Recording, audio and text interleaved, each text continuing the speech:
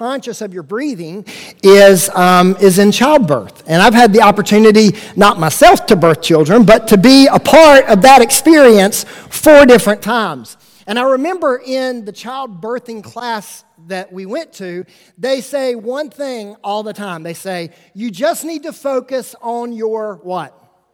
Your breathing. And so that's what they tell my wife, Crystal. That's what they told me. I'm like, I don't know what to do. And honestly, it's one of those things that they even tell the husband. They're like, okay, if she's in a lot of pain, just say to her, just focus on your breathing. And so I tried that, and it doesn't work, guys. In fact, if you're a daddy to be in here, or one day that's something that you desire, I'm just going to go ahead and tell you, it might be the right thing to say, but at that time, there's nothing you can say that's right. I'll just go ahead and say that the way it is.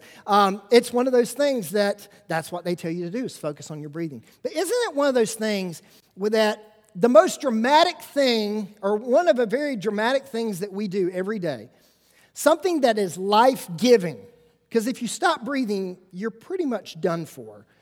But the thing that we do every day, and the thing that actually brings us life, we very seldom think about.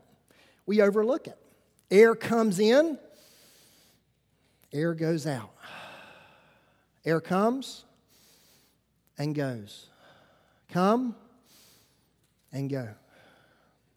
And so we're in this series the next 3 weeks together called Come and Go. And the reason we're in this is because I believe these are 2 words that are in Scripture that we see all the time that are overlooked quite a bit, much like breathing. This idea of coming and this idea of going.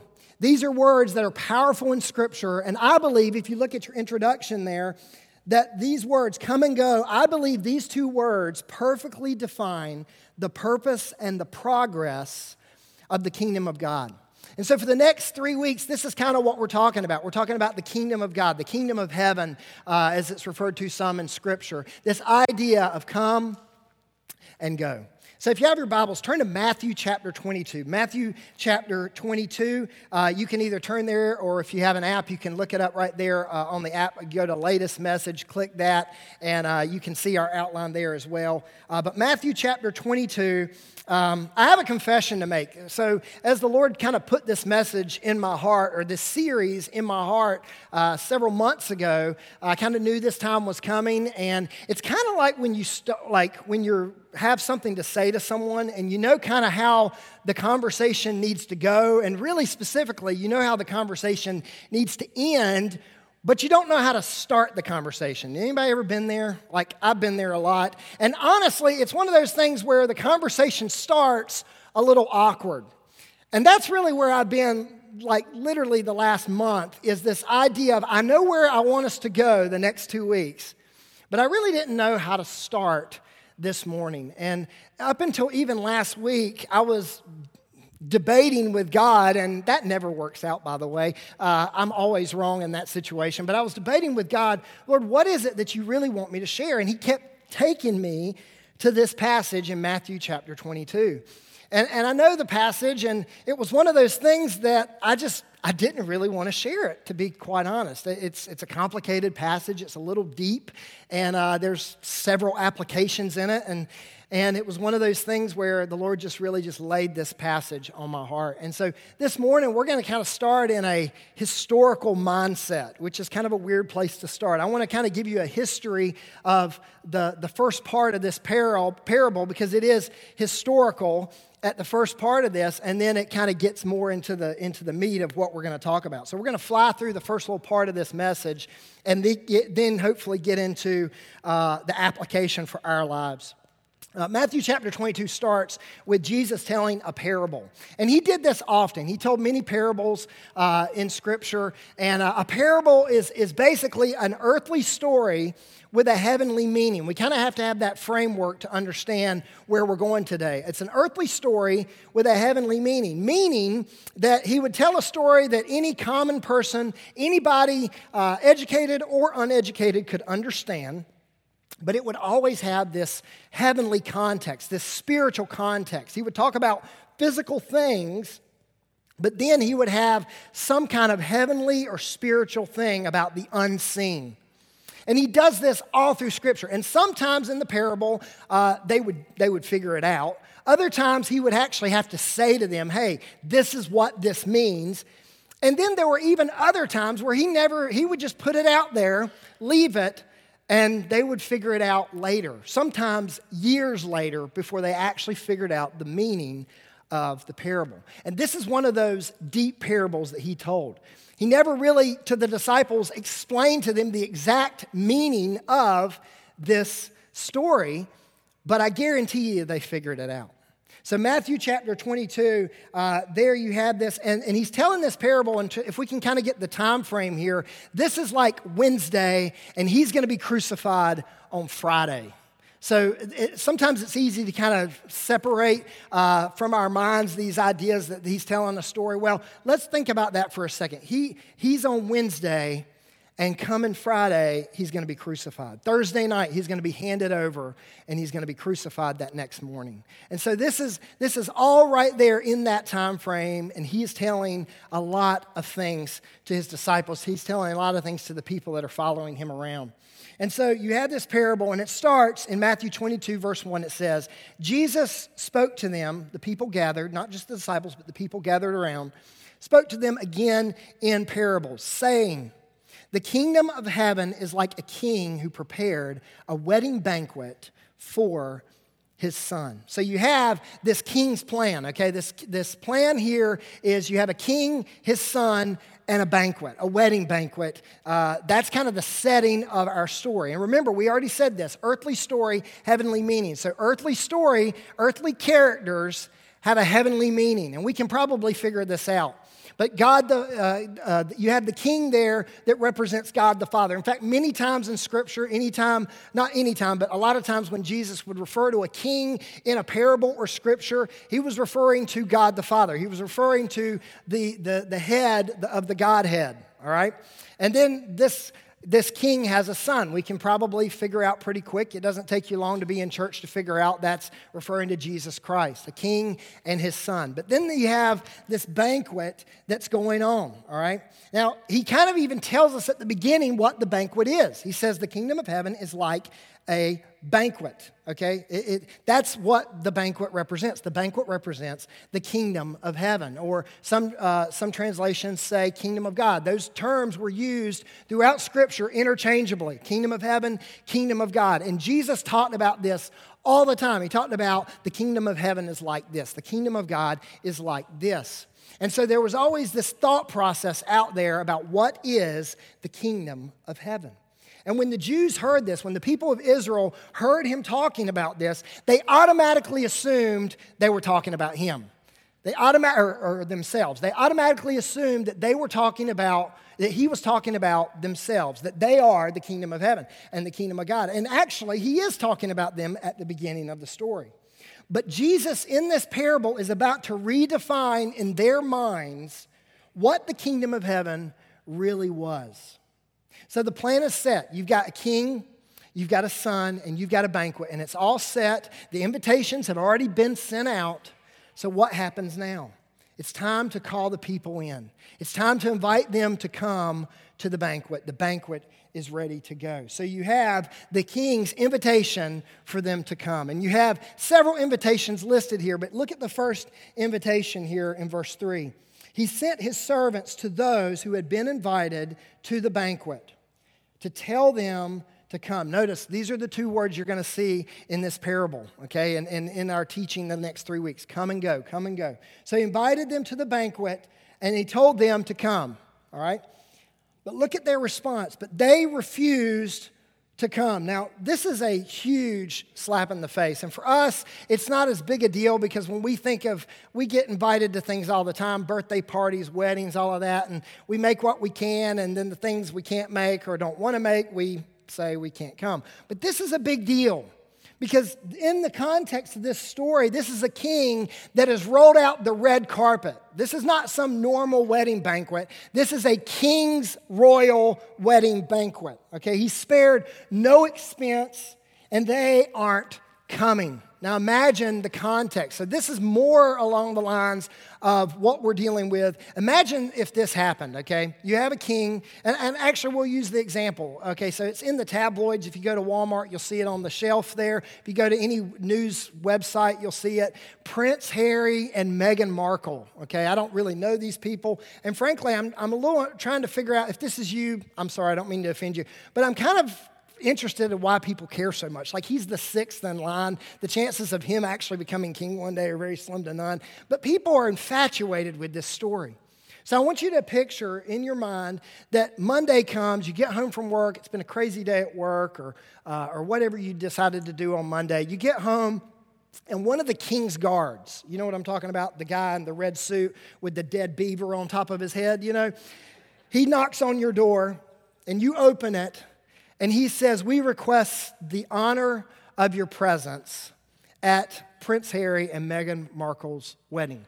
We're going to pay for everything. We're going to pay for you to get there. We're going to pay for, in my case, they're going to pay for childcare for my family or for my kids. And you and your wife are invited to go over the ocean. We're going to keep you there for about a week and a half, and you're going to be able to just do everything. You're going to not only go to the wedding banquet, you're going to be a part of every wedding festivity. You're going to be able to tour our city and our country and all of this stuff." It wouldn't take me long and most people long to say, "All right, let's go. When do we leave?" Right? This is kind of the lunacy of this story. This is why when they read this, they're thinking, what person would ever refuse a king's banquet? No one in their right mind would do this, and especially for two reasons. One, out of honor. It's such an honor to be invited. I'm this common person getting invited to this wedding banquet. But not just honor, these people, the people of Israel, and even us, if we kind of grew up in a monarch society, they felt an obligation to that king or that queen. That they have not only an honor, but an obligation. It's something I should do for my country and for the rulers of my country. An obligation to go.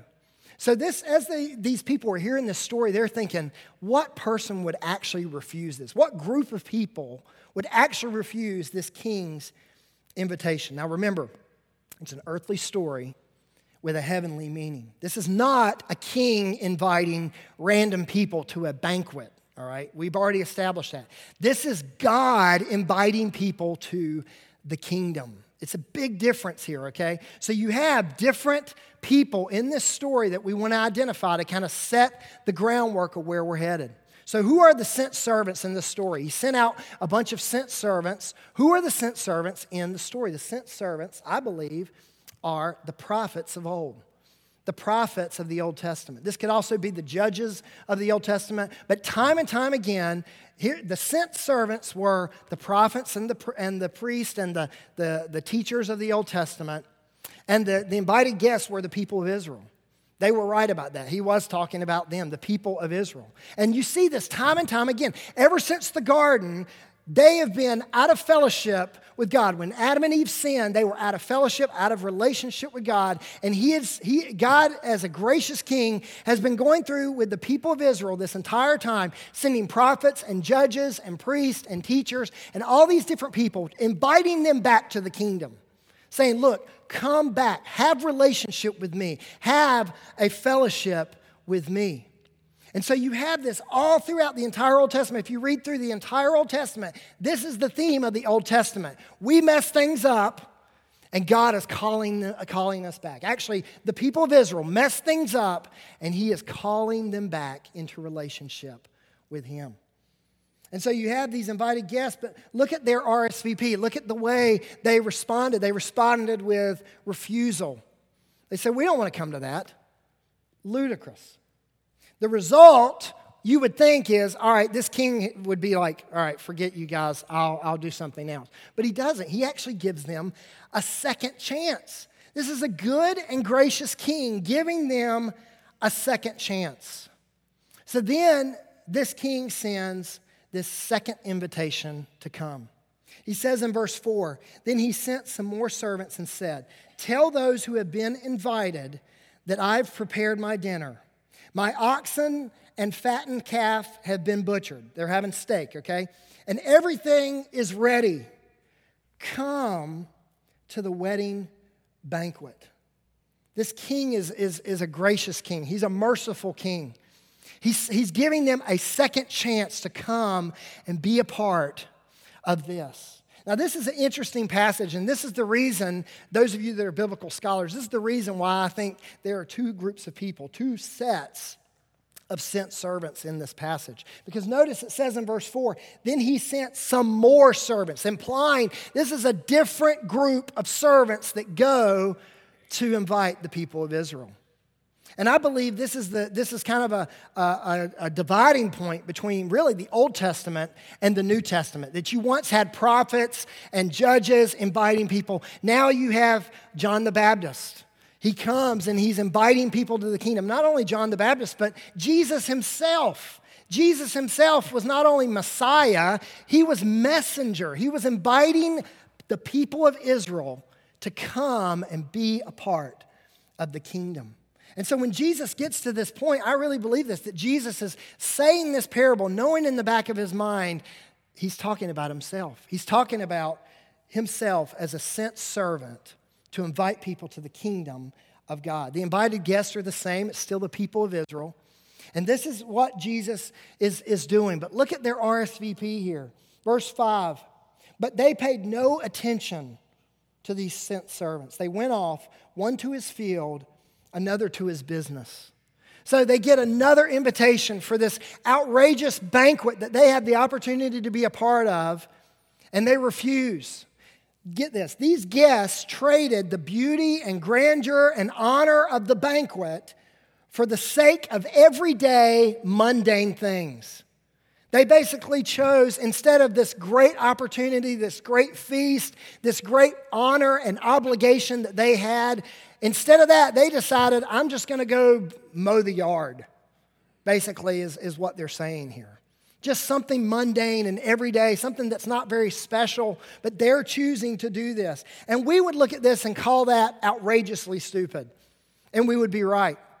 But look, this is the first group of invited guests, but look at these other invited guests that Jesus and John the Baptist and the sent servants, look at how the other guests treated them. The rest of these invited guests seized his servants, mistreated them, and killed them. And this is one reason why I believe it probably was John the Baptist and Jesus and people like that. Because this is exactly what happened to Jesus. He was mistreated. He was killed. This second group of invited guests did something even worse than the first group. All right? The first group was indifferent towards the message. They were indifferent towards the invitation. But the fact of the matter is, the second group was worse. They were arrogant. They were defiant. And they were brutal.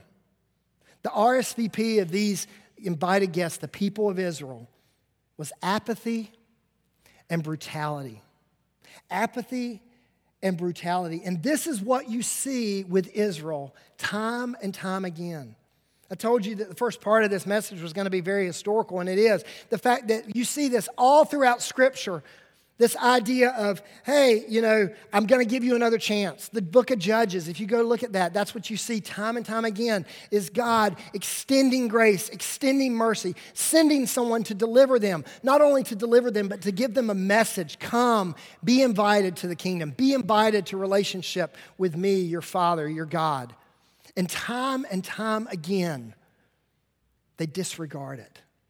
And the final insult for the people of Israel was when they took the messenger, Jesus Christ, the Messiah, and crucified him and said, we're done with you. We're done with this message. We're not only not going to listen to it, we're not only going to refuse and reject it, now we're going to kill the messengers. And this was the final insult to the king. Look at what it says in verse 7. The king was enraged, rightfully so. He sent his army and destroyed those murderers and burned their city. The result of their rejection for the people of Israel was destruction and displacement. Destruction and displacement. And when Jesus said this, he already knew what was coming. He already knew that 35 years from now, the nation of Israel was going to be destroyed. He knew that 35 years from now, in 70 AD, the temple was going to be destroyed. He saw all of that. He knew what was coming for them because of how they had treated the invitation to come to the kingdom. And in this time, the impact and influence of God's chosen people would be displaced.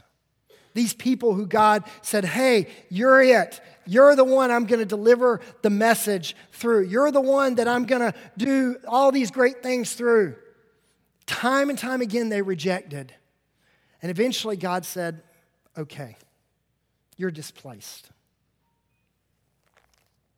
And then something amazing happens in this story. And this is the part I want us to focus on. You have the history of Israel, the people of Israel, God's chosen people, ordained to do amazing things. And then their rejection and their destruction and displacement brings us to something new happening, something amazing. And you got to put your thinking cap on for this, but listen here. This shift happens from the emphasis on the word come in the story to the word go. The emphasis goes from come to go. You see the king's invitation to come, and now you see the king's proclamation to go. Look at verse 8. There's a shift in what's about to happen here. Then the king, said to his servants, the wedding banquet is ready, but those I invited did not deserve to come. Verse 9. So, go. So go to the street corners and invite to the banquet anyone you can find. So the servants went out into the streets and gathered all the people they can find, the bad as well as the good, which that's a great line. We're going to talk about that in just a second. Everything changes in this story with this one word, go. The trigger word changes everything the disciples thought they knew about the kingdom of heaven. Right here in this passage. You see, Jesus or God gives this third invitation, but this invitation is different. This invitation is a different group of servants. It's a different group of invited guests. You see, God had sent many servants before. He had sent messengers, He had sent judges and priests and prophets. Even Jesus Himself, they were all sent to deliver the message. But this time, He sends a new group of servants. This time, He sends us, the church. We are now the sent servants. You see, that day, as the disciples heard this story, the meaning didn't come into full picture yet, but it soon would. See, Jesus never tells them everything about this parable and what it means. But I believe down the road, these disciples figure out what it means. Jesus would go on from this story 2 days later to be crucified, buried, and then 3 days after that, resurrected. And He would appear to many before they would understand what this parable was really about. And then about a month and a half later, standing on a hill with the risen Jesus, they would hear the words Jesus would say to them. And it's a passage that we know very well. It's in Matthew chapter 28. It's a passage we've heard probably our entire lives. I believe this passage and the passage we're reading, this parable, I believe they're completely parallel and correlated together. Matthew 28 verse 18 says, "And Jesus came and said to them, 'All authority in heaven and on earth has been given to me.'" And the minute He said this, I guarantee you those disciples were thinking, all right, the physical kingdom is about to come. We're about to set up a kingdom, a physical kingdom right here on earth. We're going to overthrow Rome. We're going to make things happen. And then Jesus gives them that word again. That special word that changes what they really think about the kingdom of God. He says, verse 19, "Go therefore," it's right here on the screen. "Go therefore and make disciples of all nations, baptizing them in the name of the Father and of the Son and of the Holy Spirit, teaching them to observe all that I've commanded you. And behold, I am with you always to the end of the age." It's the Great Commission. And it's triggered with this word, go. It establishes the answer to the purpose and progress of the kingdom of God, the kingdom of heaven. And from this point, these disciples, along with every generation of disciples that will come after them, including us sitting in this room today, we become the sent servants of the parable. We become that. In fact, 10 days from now, those sent servants will have a name, the church. Isn't it weird to think how many times the word church in our culture has been misused and misrepresented? Even by Christians. Even Christians have misrepresented and misused what the church is. They think that there's this dichotomy or this separation between my relationship with Christ and the church, that these are mutually exclusive things, and I don't really need the church. I can just have my little personal relationship with Jesus. I saw this on Facebook this last week. It's this advertisement, and I actually blinked out the name of what was advertised. Maybe you've seen this, and I'm not trying to pick on this ad, but I found this very, honestly, word for word offensive. Interested in Christianity, but not interested in church. So, and the whole goal is, hey, click on this and come to this place instead. This will be better because we're not going to be a church. We're going to be something else. And I look at this and I think this is honestly, this is what many Christians, what many believers and lost people are facing. This idea that there's this separation that God has, that we have this personal relationship, and this other thing over here, this church thing, doesn't really matter. But the parable in this story tells us, it talks about the fact that we have something great. It's not just a relationship with God. We get the privilege to be the sent servants of God, and we do that through the church. We do that through the operation of the church that Jesus himself calls us the kingdom of heaven. He calls us the body of Christ. He calls us the bride of Christ. And for us to separate ourselves from that is offensive. It's kind of like if I went home today and you know, in the next gathering, my wife's going to be in the next gathering, and she's very encouraging. If you know anything about my wife, I have a hard time finding fault in her. Even at home, she's like, I'm almost always wrong in the argument, and it really is true. But you know what she's going to do? I'll go ahead and tell you what she's going to do. She's going to come home, and she's going to encourage me. Even if I stunk it up, she would encourage me. That's just who she is. But imagine she came up to me, and she gave me a big hug, and she started talking about the message and appreciated my obedience to it. And then she started saying, you know, you're a great dad. You're a great husband. You're a great provider. And then the only thing she said is, you know, the only thing I don't really like about you is your body. That's probably the only thing. That kind of repulses me, but everything else about you I love. I mean, you're great at everything else. Imagine how offensive that would be to me. Or let's say I've got my friend Tom here. Tom is awesome, by the way. Tom knows everything about woodworking and all that stuff, and we've had some good conversations, and I used to work for Tom, actually. He was my employer for a while. And Tom, let's say I just wanted to hang out with you more. And I said, Tom, I kind of want to hang out with you, man. You mind if I come over and you show me some things with how to, you know, do some woodworking thing, which I'm not good at any of that stuff. And I said, Tom, you're a really cool guy. I like everything about you. I don't like your wife, though. Now, I love Ann, by the way. But imagine if I said that to Tom, and I'd say, hey, Tom, I'm not really crazy about your wife, but me and you can hang out. Like, Tom's a good husband. You know, Tom's not gonna hang out with me probably. He's gonna be like, I'm just gonna keep you at arm's length. Why? Because that's his wife. The Bible calls them one. They're inseparable. And this is what believers are doing. Not just lost people. This is what believers are doing. They are separating these two things out. The body of Christ, the bride of Christ, and they're separating them out. When God is saying, hey, we are the sent servants. We have the privilege to follow Jesus in serving and sending the message of Jesus to invite those to come to the kingdom of God. We have that privilege.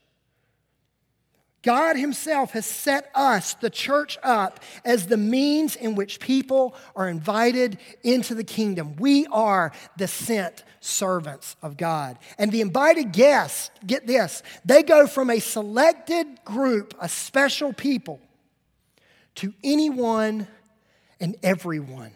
Look at verse 9 again. So go to the street corners and invite to the banquet anyone you find. So the servants went out into the streets and gathered all the people they could find, the bad as well as the good. The invitation was no longer geographically bound to a certain location or a specific house that these servants were going to retrieve people from. No, they went out to the streets. And they went everywhere to find anyone who wanted to come and be a part of this banquet. Then as Jesus is telling this story, he says both the good and the bad were invited, which is kind of an interesting thing. And you kind of have to have the mind of an Israelite to get this. The Israelites thought they were the good ones. They always thought they were the good. All right? So when they're reading this, they're thinking, oh, he's talking about inviting other people outside of us to come to the kingdom. That's exactly what he was talking about here. But it's more than that. The invitation to the kingdom of God is not based on ethnicity or education or income bracket or popularity or personality type or athletic ability or attractiveness. Thank God for those last two or I would be in trouble. It's not based on whether you perceive yourself as good or perceive yourself as evil. In fact, it doesn't matter how you perceive yourself. What matters is, what does God say about you? What does God perceive you as? And the truth is, we all started in the same boat. Hopelessly lost outside of the banquet, outside of the kingdom. Romans 3:10 tells us that. There's none that is righteous, not one person. But God, in this passage, has sent an invitation for anyone, everywhere, to come. And I love this because the RSVP in this parable is what we see happening around the world. That many people will come and they will gather at the feet of our King. That's what's happening all around the world. Verse 10, the end part of it says, and the wedding hall was filled with guests. You see, the result was a full house and a fulfilled kingdom. A full house and a fulfilled kingdom. And I love thinking about this scene because this is not just some futuristic thing that's happening way out in the future at the end of time. This is something that's happening right now all over the world. That from the 12 disciples, the 11 disciples, that they were sent out to go and invite anyone everywhere. And because of that, man, all of these places all around the world, people are coming together. They are worshiping together, and they are seeing the fulfillment of the kingdom of God here on earth. And I love that. The thing I love most about coming here on Sunday mornings is that very thing, that we get to come and see God's goodness every Sunday morning. It's not us just sitting around and just doing this because this is what we do. If I didn't get paid a dime, I'd be sitting right on that front row every Sunday morning. Because I love being around you people. I love the fact that we get to come and see God's goodness together and that we get to go out from this place as the sent servants, following in the footsteps of Jesus himself to go and invite more people to the kingdom of God. And so this morning, man, that is the encouragement and the challenge for us as believers in this room. That we stop separating this idea of church and relationship with Christ. That we stop separating that out as two things, one very necessary, the other one doesn't matter at all. And saying, no, we are the church. We are the sent servants. We are the ones called to go out and invite those to come. And that's our application. We, the church, are the sent servants called to go everywhere and invite anyone to come to the kingdom. And these next 2 weeks, man, that's going to be the heart around those messages is how we do that as a people of God. This idea of coming and going. And I love how it ends. The end of verse 10, I already read it. I want to read it again. And the wedding hall was filled with guests. That'd be a good place to end, wouldn't it? That'd be the best place to end. It's like this happy ending, happily ever after. That's where you close your Bible and say, that's a good word. Thank you, Lord, for the word. And we go ahead and go home and eat our roast. But Jesus doesn't end there. Do you notice that? This would be a great place for that. And if this was a movie, the end credits would be rolling and some guy'd be in there wiping the popcorn up. But this is not where the story ends. There is like this end credit scene. If you've been following movies are kind of notorious for this. They found a way for you to watch all of those boring credits. Now they put something at the end of the movie that you have to stay for. And this is kind of what that's like. Some movies and some stories you stay to the very end because something important is still left to happen. Something is still left to learn. And the king in this story has an epilogue. There's one more part to the story. And it can kind of be summed up in a phrase that we all kind of know really well. Easy come, easy go. Easy come, easy go. Look at verse 11. But when the king came in to see the guest, he noticed a man there who was not wearing wedding clothes. This is a weird term, but follow me. There was an invited intruder. There was an invited intruder. Now, this is not a wedding crasher. How do I know that? The reason I know that is because what was the invitation? The invitation was anyone who wanted to come can come. So this is not some wedding crasher that kind of snuck into the party. No, this guy was invited. So how can someone that's invited be an intruder? The text tells us, the story tells us. He wasn't in the proper attire. This would be the equivalent of one of you ladies going to a wedding and wearing, not your wedding, but going to a wedding and wearing a long white flowing gown. Like, it's offensive, right? The bride's supposed to wear that. It's the same kind of deal. There were certain clothes that were required to really be a part of this and be where you're not an insult. And look at verse 12. The king asked, "How did you get in here without wedding clothes, friend?" The man was speechless. Now, he wasn't speechless because he was confused. He was speechless because he had no good excuse as to why he wasn't in the attire. And before we start feeling sorry for him as like, oh, maybe he just didn't have the money to afford it, or maybe he just didn't have the time to get it together. No, you got to understand the context of this story. All of these guests, every one of these guests came in a hurry. The people went out, the servants went out, they gathered them, and they took them immediately to the gathering, to the banquet. And this is what's really cool, and you got to really understand this and follow me here. The king of the story, the king would have graciously supplied clothes to every wedding guest. Think about this for a second.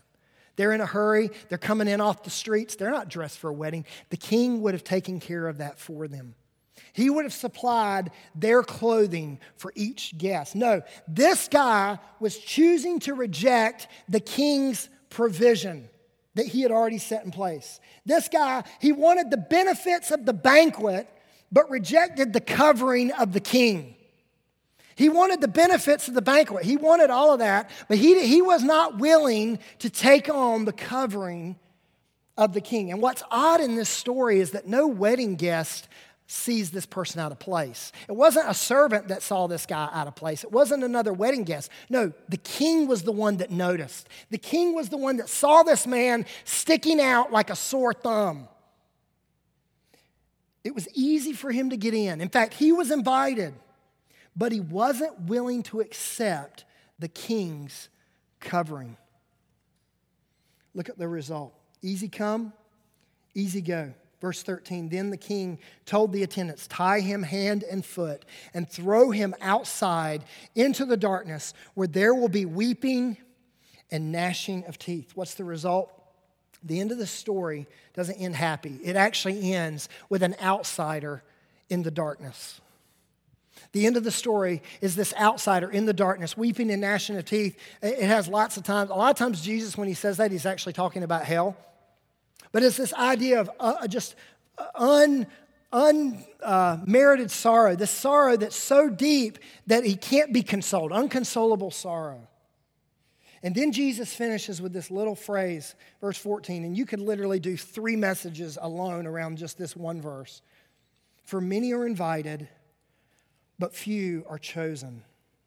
This last little phrase, I want to talk just a second about it. It shows the sovereignty of Christ choosing us because we have chosen him. That's about as deep as I can go today to finish on time. But get this, guys. Many are invited. Many go to church. Many have a Bible. Many listen to the message. Many go to the banquet, and they sit in this kingdom, and no one knows any different. But the King of heaven sees who is not covered in his righteousness. You see, this story is more than just a story about clothing. That when the king saw this man, he saw an outsider. And some of the times, I really believe this, that the King of heaven looks down into our little kingdom here, into our church, and we don't know any different. We don't know who's covered in the king's righteousness or not, but he knows. And that person, man, they stick out like a sore thumb. They're an outsider that's going to be soon in darkness.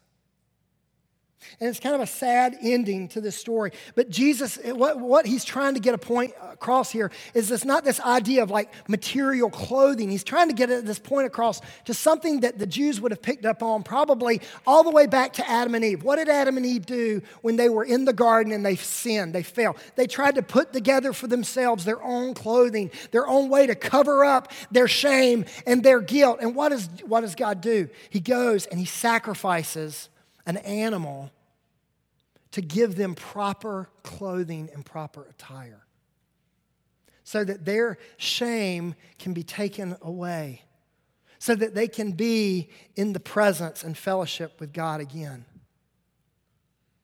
And thousands of years later, Jesus Christ himself does the exact same thing on our behalf. He does the exact same thing to anyone everywhere around the world. To those that are invited to the banquet, he offers the same thing. He says, hey, look, here is my covering. Here is the righteousness that you need to stay here in the kingdom. This is what you need. And it cost me greatly. It cost my son's life. That son Jesus, when he's telling this story, that's what he's trying to get across. He's saying, look, I'm the sacrificed clothing for you. I'm the clothing the king has laid out and said, hey, put this on. Because if you don't, you're really just an outsider, soon to be in darkness. And the story ends like that. See, the application here is that invitation only is not what makes you part of the kingdom. The question is, are you clothed in the king's righteousness? You know, as I tell this story, it kind of frightens me a little bit. And I'll tell you why. It frightens me and it intimidates me. It intimidates me because there's people in this room that I've grown up around. I've been here since I was 8 years old. And some of you knew me when I was 8 and know this is a miracle that I'm even up here. But here's the truth. The thing that scares me the most is that I can come on a Sunday morning, I can shake people's hands, I can bump shoulders with you, I can go to connect groups with you. I can serve with you. All the while not knowing anything truthfully about what's going on right here. And what's crazy is that among this group of people in this room, that many are invited, that we're all here, and that we're sitting here and we're celebrating the kingdom of God and we're celebrating God's goodness in our life and God's goodness in others' lives. And what scares me is that there are people that I could have potentially grown up with, people that have been in this church since day one. And to everyone here, we look like invited guests, and we are. But when God sees you, he sees an outsider soon to be in darkness. Not because you came today or didn't come today, or you make this many Sundays a year and not this many, not because of that. But because you've rejected the king's clothing. You've rejected the sacrifice that God made on our behalf to kill his own son to provide righteousness for us so that we can enter the kingdom. And I'm not naive. I used to be. But I'm not naive enough to think that in a group this size, that there's not someone out there that you've rejected the King's clothing. Everyone in this place, you might have them all fooled, you might have me fooled, that you're following God, and hopefully all of you are, but chances are there's probably some in here that this is just something you do by association. And God is calling you, and He is standing there with His nail-pierced hands, holding your righteousness, holding His righteousness for you, saying, just take this, man. This is free. This cost me everything. It cost you nothing. Just take this and come into the kingdom and truly be a part. And so, with your heads bowed and your eyes closed, the application and invitation is simple. If you're a believer in this room, I want you to be encouraged today. I want you to be encouraged the fact that you are a sent servant of God the Father, and you get to follow in the footsteps of Jesus Christ to go and invite the world to the kingdom of God. That is our mission. And I don't want you to, as a believer in this room, I don't want you to get confused with the fact that we have a responsibility to be a part of the church, to be a part of those sent servants. It's more than just showing up on a Sunday morning. So that's an encouragement and a challenge to you believers. But maybe you're in this room today, and maybe you've been in this church for 60 years. And maybe you would shock everyone this morning if you decided to follow Christ. But you know what? It's not really about what other people think. It's not really about what the other invited guests think. How does the King see you? Does He see you as an outsider, soon to be in darkness? Or does He see you clothed in His righteousness that He provided for you on your behalf? So we're gonna sing in just a second. And I just want to ask, which one are you? Which person are you this morning? And if today you're saying, hey, I want to be more than just some outsider that everyone thinks is here for the right reasons, this morning I want to be clothed in the righteousness of God. I'm going to invite you during this invitation to just get out of your seat. Me and Gary will be up here at the front. Just do whatever God has you do. If you would, go ahead and stand to your feet as we sing together.